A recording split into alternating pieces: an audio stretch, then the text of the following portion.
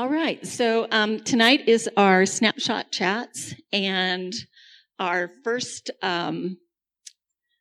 gentleman is a gentleman, and and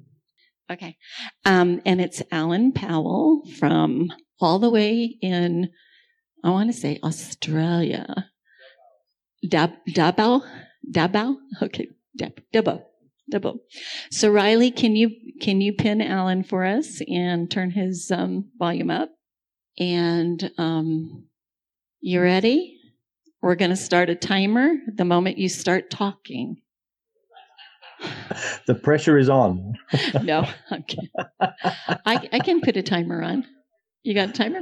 Yeah. So you got your 15 minutes, and then we'll have a Q&A. Ready to go. Okay.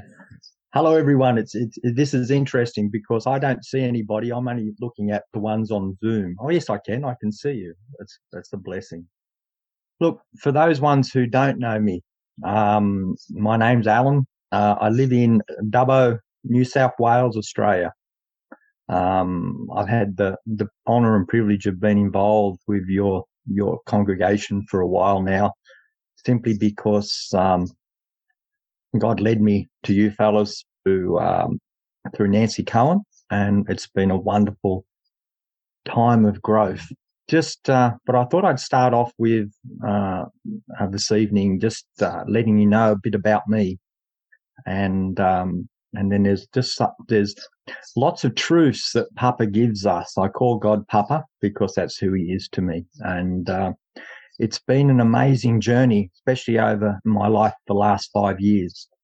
Almost 5 years ago, my amazing wife, Carolyn, up and left and split our family in half. So there was 5 younger children and my eldest daughter and her children. The older children and me have not seen her or any of them for 5 years now, or coming up to 5 years. Through that time, it was an amazing journey, and the fact is that I had to rely completely on God. I'm writing my memoirs, I'm writing books, and one of the things I said is that I had a choice whether I was going to trust God or trust myself in this situation. And the good thing about it was simply that Papa knew me better than I did, and I couldn't do it on my own. So my whole journey in the last 5 years has been trusting in Him. So that was at the beginning. At the beginning of finding out that Carol wanted to leave, and then we have these things called apprehended violence orders, which she was able to easily put one on me, which was completely removed later, but that allowed her to remove the children and to stop communication. And when things like that happen to you, you sort of want to blame the person and blame the situation, or blame God for this situation. But God has told me many times, Al, do you trust me? And it's that trust in Him that has been the journey, especially in the last 5 years, probably all my life mostly, but in the last 5 years, I've had to really trust Him with my older children who I still get to see and love and be a part of their lives, but also my younger children who haven't had me in their lives now for coming up to 5 years, that He is their Father and that He loves them. So through this journey, it was pretty amazing because after Carolyn left and took the children, every 6 months something happened. My mum passed away, my dad then passed away, and then 6 months later, one of my sons, Benjamin, amazing brother in Christ, amazing friend, he was just about to turn 25, and basically he was killed in a car accident going home. And so through that journey, the night before, it always amazes me with God that God almost prepares me for tragedy. I don't think it's going to be tragedy, but when it happens, He prepares me and He does a work in me. And I think that's the most amazing thing. The night before Ben passed away, I was up with an amazing brother up in Queensland, and we were praying, and he prayed for me, and God did a work in me that night. The next morning, I was talking to Ben on the way home in the car, the beauty about mobile phones, and then that afternoon when I was on class, back home on class, I found out that he'd been killed in the car accident. But through it that night, God gave me Ephesians 3, which is now unto him that is able to do exceedingly abundantly above all I could ask or think, through the power that works in me. And so naturally, I was, my life has been, I was involved with John Lake Ministries. I was involved with a lot of ministries looking for the truth about who we are in Christ. And through that, understanding the truth of who we are, we can then have identity. So naturally enough, I went to try to raise Ben from the dead because I was determined to do it. But then later on, Papa told me that, or I believe God told me that Ben asked Papa what he would have him do. He could come back, or he had a work to do in heaven. I believe that's where he is now. As I say, he owes me heaps. I've got his beautiful dog, Sparky, and we keep on moving on.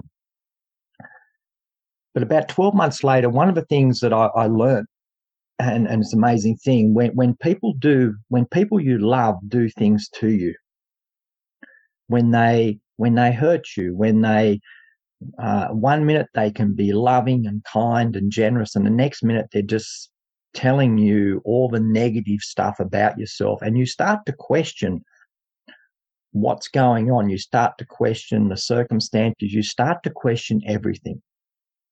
Because how can someone go from being so positive to so negative in such a short period of time? And so it even makes you question everything about yourself, everything, or even your memories you start to question. And so what God taught me, there's a couple of things he taught me, is that the person that I married and the things that they do, we often put them together. And if we put them together and we get rejection and pain and hurt, what happens is we start to hate or go against the person who does things to us. And so what happens is that we don't see the person as God created them to be, which is who they are. We simply see what they do, and we match that to them. And what Papa told me to do is to separate the two. In other words, who they are versus what they do. Because the person I married, I still love. Unfortunately, God told me to let it go. So we're now divorced and still finishing off the final bits and pieces. But I can love the person I married, but I can hate what they do. And God does that too. He doesn't like the evil people do, but he loves the person he created. It says in one of the Psalms that he knitted us each together in our mother's womb for his time and place. And so what I learned to do over time is to love the person, and that allows me to pray for them. It allows me to do the things that he has for me to do for them. But I can hate that. I can hate what they do. And there's been many times in my life when people often who aren't coping, what they'll do is that they will come against you. They will say something against you. And I've learnt, the good thing about it is slowly learning, I will say sometimes people can still say things to me and I sort of burr up. But most of the time I see them as if they're hurting. I don't see them attacking me anymore. Psalm 91 says the arrows, they will come to the left and the right, but they will not come near you. You'll only observe with your eyes and see the punishment of the wicked. The thing is not to allow those arrows to attack you. And what I was going to share this evening is that out of the abundance of the heart, the mouth speaks. Now, I've got the verse here. It's out of Luke. I'll just get it up here. It's Luke 6:43 to 45, and it says, For no good tree bears bad fruit, nor does a bad tree bear good fruit. For each tree is known by its own fruit. For figs are not gathered from thorn bushes, nor grapes are picked from bramble bush. The good person out of the good treasure of his heart produces good, and the evil person out of his evil treasure produces evil.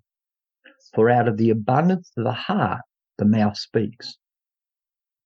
One of the things I've discovered over the years, and we've all been in workplaces and places where there's been workplace bullying and stuff like that happens. But what I've learned, probably the hard way, like most of us do, is that when a person isn't coping, that's when they'll go on the attack.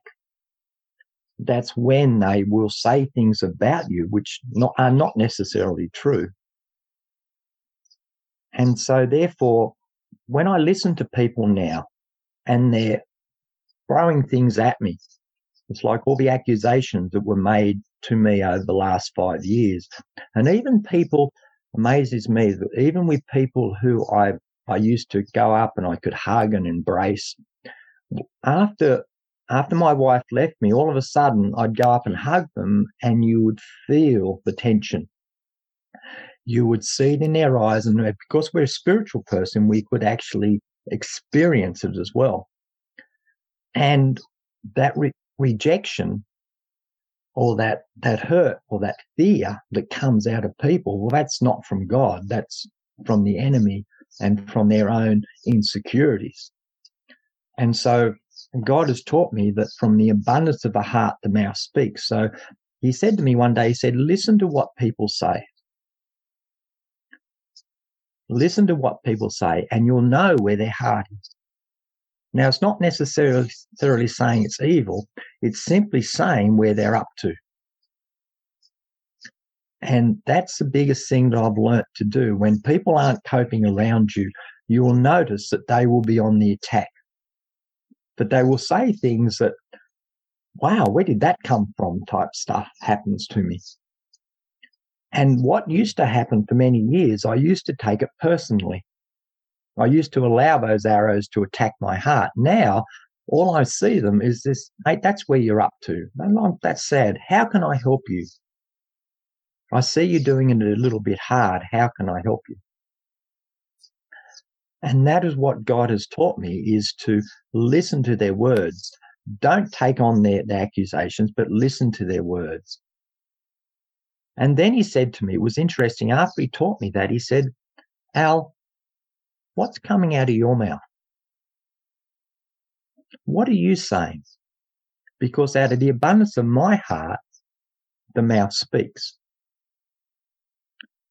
About 12 months after Benjamin died, I did this little course in town. It was there to encourage fellows. We all went together. It was a men's group. We went together just to encourage each other. And on the last day, I had worked out like what the journey God had showed me is about bitterness and unforgiveness. And if you don't forgive people, it can fester and it will come out of you. So God was showing me about bitterness, not to give me a pet topic, not to allow me to dwell on it, but to give me understanding. He said, get wisdom and get understanding. But because of this new learnt thing and the fact that the sad bit was that when Benjamin died, his mum and his siblings didn't even come to his funeral. And that hurt because I knew how much he loved them. And so God had shown me this thing about bitterness, and it was this topic that I had explored with God and found out that unless we forgive, it then will set on us and will become bitter as well. So that evening we were talking, and what was coming out, I developed this pet topic. And my pet topic was about hate and bitterness and how it affects people and how I felt the effects of it. Well, this beautiful brother in Christ, as I was speaking this, when you speak about hate and bitterness, what comes out is that hate and bitterness. And this beautiful brother in Christ touched me. He said, oh, it reminded him of how his father was. And he touched and he said, Al, everyone else needs to talk. And he shut me down. The fortunate thing with me is I had this conversation going with Papa. And when I was shut down, I felt rejected. I felt all the things. But being in touch with God, listening to him and speaking to him, he was just showing me it had become my pet topic. So out of the abundance of my heart, my mouth was speaking. On the way home that night, I was driving home with Papa, and he was teaching me about my pet topic. And I know in the 90s, I was told a lot of preachers had a pet topic, whether it be homosexuality, maybe it was adultery, maybe it was something like that. I even had a beautiful friend a brother in Christ, whose pet topic was about what the enemy's tactics were. And later on, we found out that he'd been committing adultery for 18 years with his wife. And it split up his family. So I'm coming home and I'm saying, Papa, that was becoming the pet topic. And because I was actually feeling the bitterness, I was feeling the stuff that was coming out. And I said to him, no, Papa, I've got to let that go. And my pet topic is going to be love, joy, mercy, and grace. Because we reap what we sow. If I speak bitterness, I will reap bitterness. If I speak joy, I will reap joy. If I speak forgiveness, I receive forgiveness. And if I could encourage us tonight, and I know my time is up already, it doesn't take long to go, that there's two things, probably three things I've actually said so far. And the first thing is when people are saying things to you, listen to their words and don't take it personally. All you're looking at, all you're seeing is that from the abundance of their heart, their mouth is speaking. The second thing I probably said is that basically listen to your words. Listen to your own words. How are you going? What is actually happening? What is coming out of your mouth? And the third thing is probably, what is our pet topic? What are we allowing to affect us? What are we speaking on?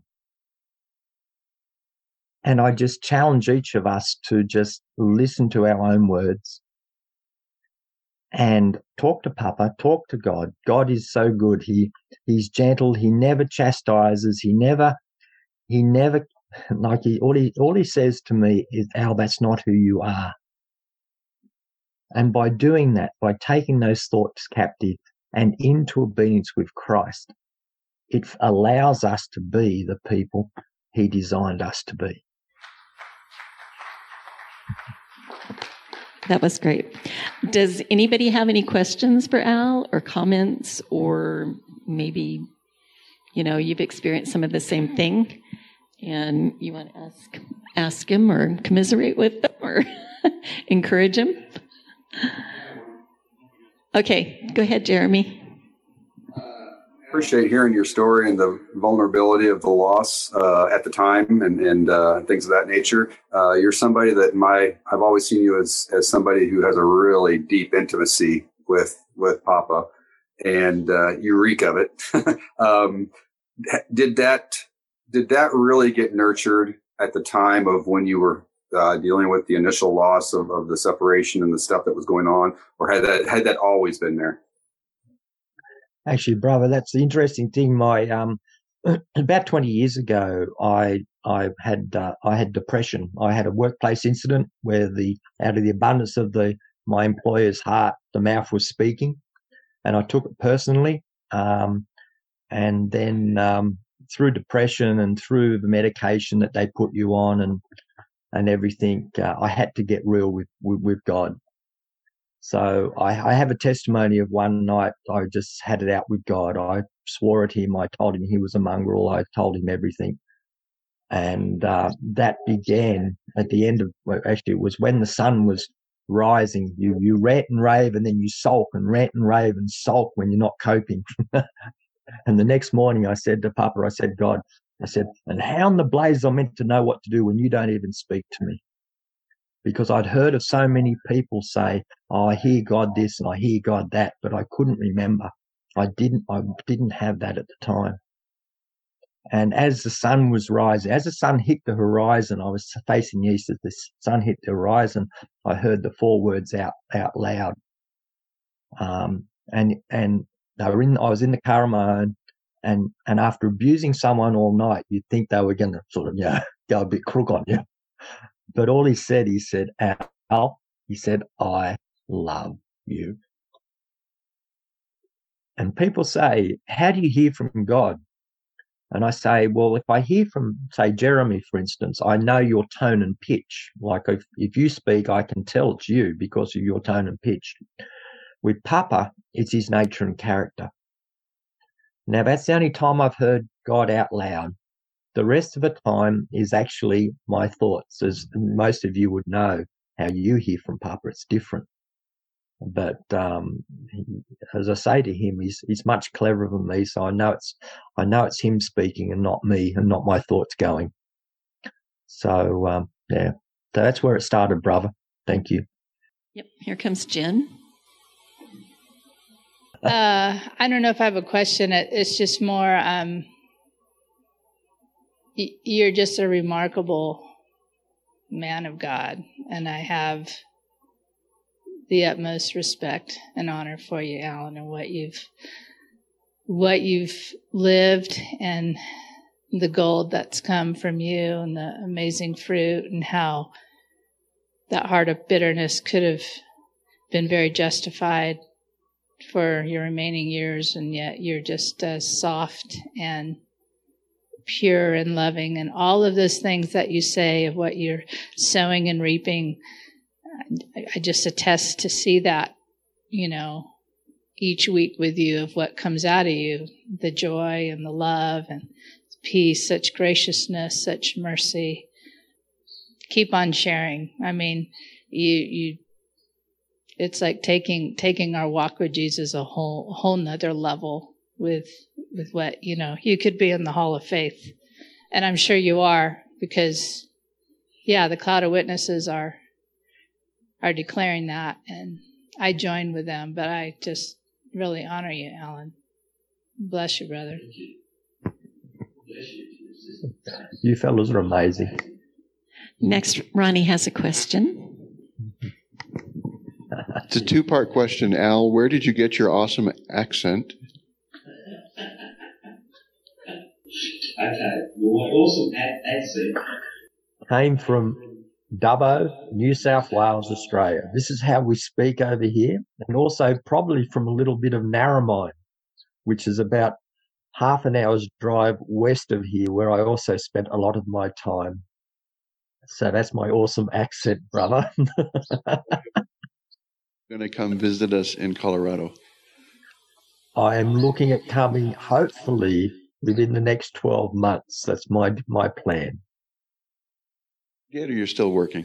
No, I've got 2 more weeks of teaching to go. I just did a week now. I've 2 weeks break, and then I do another week.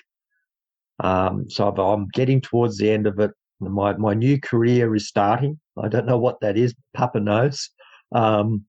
Yes, I'm busting to get over to see you fellas. I am just, I probably won't be. 2 years. I know, but I've got my passport. Looking forward to it. Oh, likewise, brother. It'd be lovely to come over and embrace all you fellas. Just give you a big.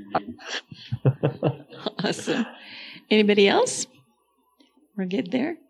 Okay. Thanks, Al. That was really great. Okay, so our next snapshot chatter is Monique. Well, so Vicky asked me a while back would I like to do this, and I said yes, but I didn't really mean it. And So here I am. And so I was asking God, what should I say? And he didn't tell me anything. So I said, well, if I die tomorrow, what is something that I have inside of me that maybe would be lost if it wasn't shared? And that's nothing to do with scripture, I don't think, because it's all in the Bible. But how he created people, and maybe speaking for people who don't normally speak, that might be something to do. And then, as Alan was speaking, God asked me to cut that short and do something different. So now he tells me. So here's the deal. What's your superpower? Because you got one. So what is it? My superpower is a bit like David's in the Bible. When it came time for some huge accolade or to be chosen for the job or whatever, nobody thought about David. That weirdo, pretty boy, was out in the field looking at sheep, right? That was his thing. That's all he's good for. That's not what God thought. That's just what man thought. So while you think about your superpower, I want you to think about your kids. And I want you to think about people that you pass on the street. And I want you to think about how you label them, or how you let the enemy label them through you, or society. Why do you think about them the way you think about them? They're image bearers, right? That's like the thing we say around here. So what does that mean? That means there's a little bit of super on their natural somewhere. Where is it? Right? So David, he's not really thought much about. For me, it's pretty funny because when I was in kindergarten, I got a baby sister. Yay. Those things are noisy and they keep you up at night. And I was doing my work and I was tired, and suddenly I felt the presence of the teacher behind me, right? And I was like, because I looked at my page and I honestly, in my mind, I thought, what just happened? Did an alien take over my body? Who's been writing on my paper? And the teacher doesn't say anything and grabs the book and walks, come with me down the dark hallway. I'm thinking I'm going to get expelled. I don't even know what that means, all these horrible things. And she goes into the ladies' room. She takes a red pen and she marks it. 100% correct. Mirrored writing. Completely backwards. Like Da Vinci did with all of his inventions. But nobody tells you that as a kid. They just say you do things differently. You can't spell. You're stupid. Which is why God put me in my body and told me to become a teacher. I'm the black sheep. Everybody else is all dot your I's and cross your T's and let's all think left brain and da-da-da-da-da-da-da-da. And then there's me. Woohoo! Let's do a Indian festival and this, that, and the other thing, right? Completely different to my peers. And that has been a blessing to them, but not to me, because it means that I'm always the square peg in a round hole. I'm always the one that's misunderstood. Poor suki siki la la me, but that's the deal. So sometimes, being dyslexic can get in the way of how people perceive me. Sometimes, poor little me gets misunderstood. Sometimes, when I go to stand and read in front of a grade, I can't read properly. Look, let me tell you this. It doesn't mean that I'm stupid. You actually have to have a certain intellectual ability and certain IQ to be labeled dyslexic. Thank you very much. However, it means that when you get nervous, you're going to muck it up completely. I'm not going to spell right. Things are going to happen. 3rd grade, standing in front of the classroom, picking up my book, trying to read. And my eyes were on super focus, like really into where the blanks were between the spaces and back out, in and out, in and out. And the teacher said, I'm going to send you back to 2nd grade because obviously you can't read. Forgiveness is a good thing, yes. And Dad switched me out of that school because that's why he gives you the parents that he gives you, right? And in 4th grade, I actually scored in the national test higher than the test went. My reading ability was off the charts. It only went up to 12th grade. I'm not stupid. I just don't like being judged and criticized. And that's the thing, is those of us that think this way have this ability to feel things. And when you're little, you're at the mercy of everybody else and what they're feeling and telling you. And even as an adult, even a couple days ago, I just felt judged. And then I act like an idiot and I can't do things the way I need to do it. So I'm all suki lala. And I thought, well, if I die tomorrow, people need to know that little dyslexics, stop judging them. They're smart, right? And so just allow them their space to be. And one of these people in my past that was also probably dyslexic is my grandmother. And this is where I was inspired by Mr. Allen to say. So my grandmother taught us Psalms 91:11. He will give his angels charge over thee to keep thee in all thy ways. Every Christmas gift that happened. I didn't get to see her much. She and my dad had a falling out, so I didn't get to see her hardly at all, really. But boy, did I feel her prayer. So my encouragement to Alan and to everyone else is that prayer is tangible. And there are so many times that I could tell you stories where cars were coming right at me, and then here's the bumper, and the next thing I know, I'm over here on the sidewalk safe. So you give a little call. Hey, Grandma, thanks for praying for my guardian angels. Almost died. Love you. Bye. You know, like what? So those of you that are estranged from your family or far away from them, prayer is powerful. And everything I saw that woman pray for has come to pass. Maybe not while she was on earth here, but I've seen it happen, including my uncle coming to know the Lord. That took place too. And when she passed, the four of us grandkids sort of stood around and said, I don't know, do you feel? Yeah, somebody said, I just feel like naked. So yeah, I feel uncovered. And it hit me. We had never experienced the real world before. Grandma had covered us in Psalms 91 so well that it insulated us, tangibly insulated us from everything. And I believe that her prayers were why that I got through school the way that I did and graduated in uni the way that I did. And then am in charge of other little people to say, oh, you just have to nod and smile at those left brain thinkers. They think they know everything. And they don't. Because if you got a whole bunch of right brain thinkers together and we evaluated you on our skills, you'd suck. No offense, but you would. So that's why God gave us different abilities. And when you start thinking you know someone based on what you see, based on what their performance is, unless you're asking Abba, you're going to get it wrong. So you might want to stop and stop thinking of what society tells you to think about that person and start asking Abba what you're supposed to think about that person. Because if you judge them on their spelling, or if I were to judge you on your creative ability, you might not score very high, but God created you the way He created you, and everyone for a purpose. So keep praying for your family, and do your best to find out how God created the person in front of you.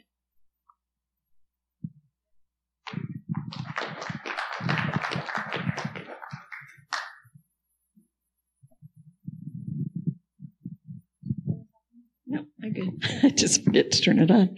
So does anybody have any questions for Monique? Anybody? Oh, Richard is coming up.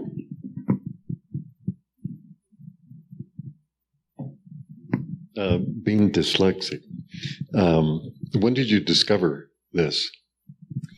So I didn't know about it until 12th grade. 12th grade? My parents knew. I mean, obviously, you mirrored writing like that. Come on now. But Mom kept it from me because God knows the parents that He gives you on purpose.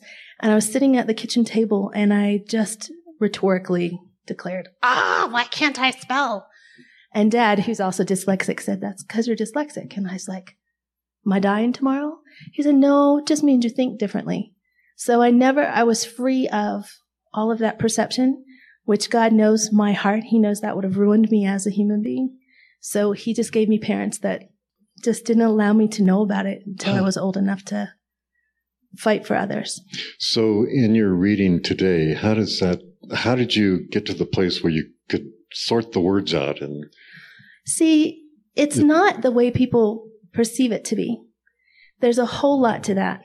So let me try to summarize that, because I love tutoring dyslexic kids. You know, they come in, they think they can only read 3 letters and they'll be on a first grade level, and 6 months later we're reading on a 4th grade level, because we actually have a phenomenal ability to visualize things. Like, you know, the Iron Man, when he pulls up that computer and he's moving the thing, I do that in my brain. So I have to take pictures, translate it into words, which is why my words can get mixed up, because I'm doing 3 layers of translating all the time. So when you finally realize, like, I never really struggled with reading because I just started making a mental video in my head. And so I have a phenomenal comprehension, because I used the disability as an advantage, because I didn't have anybody mucking me up telling me that I couldn't do it. So I just put a little grit in my craw. I still have to stop and think of how to spell things. And if I'm nervous, I'm going to spell it wrong. Which as a teacher was interesting. So I just gave them points if they could find misspelled words on the board. Wow, that's interesting. I just learned that Tucker Carlson is dyslexic, and look where he's been. And yeah, it's just amazing. Yeah. I would encourage you to look up the list, because that's the first thing, is like Disney, Einstein, Edison, Leonardo da Vinci, all of these like whoosh, kind of thinkers, you know, like the guy who did Xerox. They're all right brain thinkers. So. Alan, your question? You're amazing, sister. That's all I can say. I'm also dyslexic, so I understand exactly what you're saying. I've been teaching 35 years, and my students always corrected my spelling. So that was really cool. And I didn't worry about it. After the first little while, I thought, well, I just can't do it. But you also remind me so much of my beautiful daughter, who you are such a gift to mankind and these beautiful children who are struggling. And so I just want to really encourage you and thank you for your testimony, and thank you for everything that you're doing. Yeah, I appreciate that. No. Am I off the hook? Do I get to run off stage now? No, because you stopped early, so we had longer time to ask you questions. Oh, did I? You did. Wow, that's a miracle. Somebody write that down. Yeah, I know. Anyway, when you were talking about image bearers, and the idea of looking to see how they bear that image, are you just talking about bearing the image of God, or are you looking for something more or less? I think you have to ask Abba what's in that person that people don't see.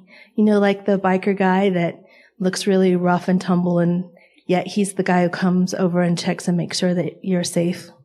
Or the person that looks like they don't know anything and suddenly they're really profound. Or the person that you think. I think just challenging your first perception, always based on, like, when I said to people in college that I had dyslexia, they would say, I'm sorry. And I was like, what do you mean I'm sorry? Like, there's this whole connotation, this whole understanding that has been ascribed to a whole group of people incorrectly. And unless they're told otherwise, then they think that they can't do it. Like, so in college, my roommate had me for a roommate first. And so she had experience of dyslexia through me. And then she had a different roommate who had dyslexia. And she kept saying, oh, I can't do it because I'm dyslexic. And Stacy finally had enough. And she was like, yes, you can, Moni, you can do it. You can do it. Blah, blah, blah, blah. But that's exactly what she was held down with, that she couldn't do all of these things. And that's not the truth. And so I think it's really important when you talk about people being image bearers, then they're going to shine in something. And every one of us knows the pain of being mislabeled, right? You've had people laugh at you. You've had people talk behind your back. Come on now, right? So how did that feel? So, and why were people doing that? I mean, what stereotype do you bear, right? So the challenge is not to be that way. The challenge is to look at the person in front of you and ask God, how do I look at this person? Like, especially if they're little, don't you dare label them. If they're little, just only ask Abba what to think about them. Anybody else? Larry. This is kind of on the concept of image bearing, but it could be a lot broader as far as the application. So answer it in a way that it makes any sense. What I'm gleaning a little bit from what you're saying is that there is this image processing that you grew up being able to do at a high level. Does it help you not get stuck in the words when we're thinking about complicated theological things, or like this image-bearing concept? It sounds like you immediately went to more of a picture of who that person is, more of an illustration of who they are, rather than trying to categorize them as a word or something along those lines. So how has it helped you? Because God is the Word for sure, but He's way more than a word. I mean, those words have real-life images behind them in heaven, real-life images behind them on earth, real-life, in history. So how has it helped you not get stuck in just the words alone? That's a two-edged sword, because the thing that you're referring to, the ability to visualize things. So God will often just give me a picture of something or a video, and I'll go with that. And the semantics always get me in trouble, especially when I speak out, because I didn't speak as a kid because it took too much thinking. So people would say, hi, how are you? And I would wait thinking, am I supposed to say, hi, how are you? I would have this huge analytical thing take place, all of this stuff. And then by the time I translated it into what I was going to say, the people had already just walked away or assumed something. So what I learned to do as a teenager was just throw any word out there. Screw the semantics, man. Get it close enough, and if the person's eyeballs are confused, then switch it up. Fix the picture as it needs to be. I create words. If everybody's always going, that's not a real word, and I just coined it, and it makes sense, and so that's what I'm saying. So I think it's helped me in one sense, because I have to go for the definition and give a picture of something. And if God and I are reading scripture, He's not usually telling me the definitions of words. My best friend from university, Christy, has the same personality type and everything, but she's left brain. And the two of us together could conquer the world because we have the compatible strengths and weaknesses. But God is speaking. I'm reading scripture. We're flying on an airplane, and I'm like communing with Him and looking at the clouds and looking at all the designs and creating things out of my trash and having this moment of creativity with Abba. And Christy goes, oh my gosh, look, there's a list in verse 4. And she's like, trash, Monique, really? I'm like, yeah, see, she's doing clouds, I'm doing trash. But we both are having a moment with the Lord. So I do get lost in semantics. People will have to correct me if I use the wrong terminology. So if I'm ever talking to you, don't focus on the denotation. Just go with the big picture that I'm creating.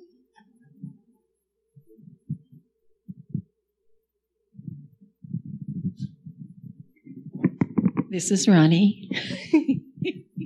I'm doing. Okay, thanks. Hi, Zoomers. So I think I'm dyslexic. I asked my mother earlier on, and she said, we think you are, but you were smart enough to fool the people when we tried to test you, so we don't really know. That's classic. Is it? Very classic. All right, then I am one. Because 1 out of 4 people think with their right brain, and it is very classic to fly under the radar. Like I was able to fly under the radar until I had I wanted to say the Wicked Witch of the West, but I was like Monique, so I don't know what to call her. That 3rd grade teacher that I had, until I had her, it wasn't an issue because she was just really scrutinized. Yeah. Do you find that yourself? Do you find when you're scrutinized and you feel like people are judging you, it's harder to do what you need to do? I'm not sure. But there was more to the statement. It wasn't just me saying that I am one. Oh. And what it was is I want to thank you because I've recently, well, no, not recently, 20 years ago, I got rear-ended 3 times and got head injuries. And it messed with me, like big time. And one of the things that was taken away is my ability to visualize. Oh, what? Yeah.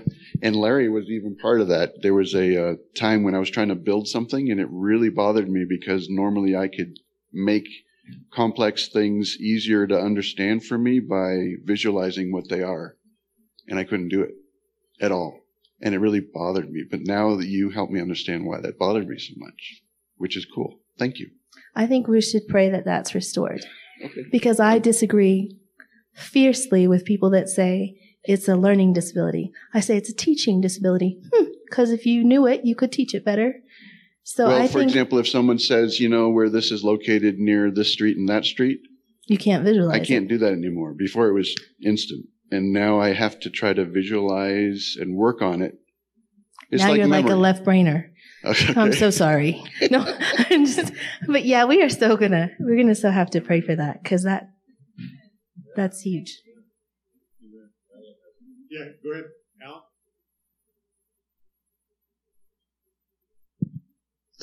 So what you're saying is that we need to look for the superhero in everybody, but ask God to show us that superhero. Exactly, because you might be able to see an aspect of the little bit of super on their natural that others couldn't see, especially if Abba tells you. So I should be kinder to the left brainers, but I'm smacking them around a bit because I think it's important that they have ever so slightly understanding of what it's like from our side. So I should be more caring, but I'm not. I'm just going to keep smacking around. And the other thing what you said is when I was struggling, like when I got picked on at work and things like that, I didn't know how to come back. My brain was going zzz, thinking of everything. And so what I thought up was I had these one-liners. I called them one-liners. That's what I just said. And it didn't matter what they meant or whatever. It just threw out and it diversed. It basically diffused the situation and it worked. And because I couldn't to say, and so that's been good insight. Thank you. That's why I had the one-liners. Yes. Well, it's funny.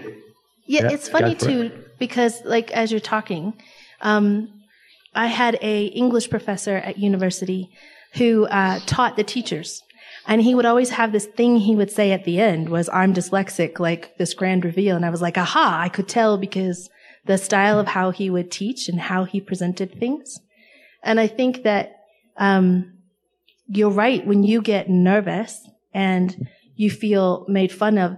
Really, part of our superpower is the ability to feel people's feelings. And so when we get all of that negativity at us, man, it's just hard to think. You can't think straight. So it's cool. See, like, the compensations that you come up with because you are a creative thinker. You just had these one-liners.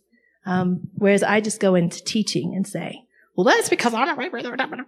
But God has always seemed to use that. He seems to put me in a position where there's people that need to know. And I need to say this too. And then I was around some people that were really dense and they didn't really want to hear what I had to say. They still dismissed me because I was different. So the Lord brought a prophet to church. And the prophet said, God created you, Monique, unique on purpose. You are different. And I'm thinking, I was so put out because I was wanting some revelation from him and I left so upset. And God said, well, it wasn't for you. It was for everybody else who misunderstands you. So I was like, okay. Thank you. Thank you.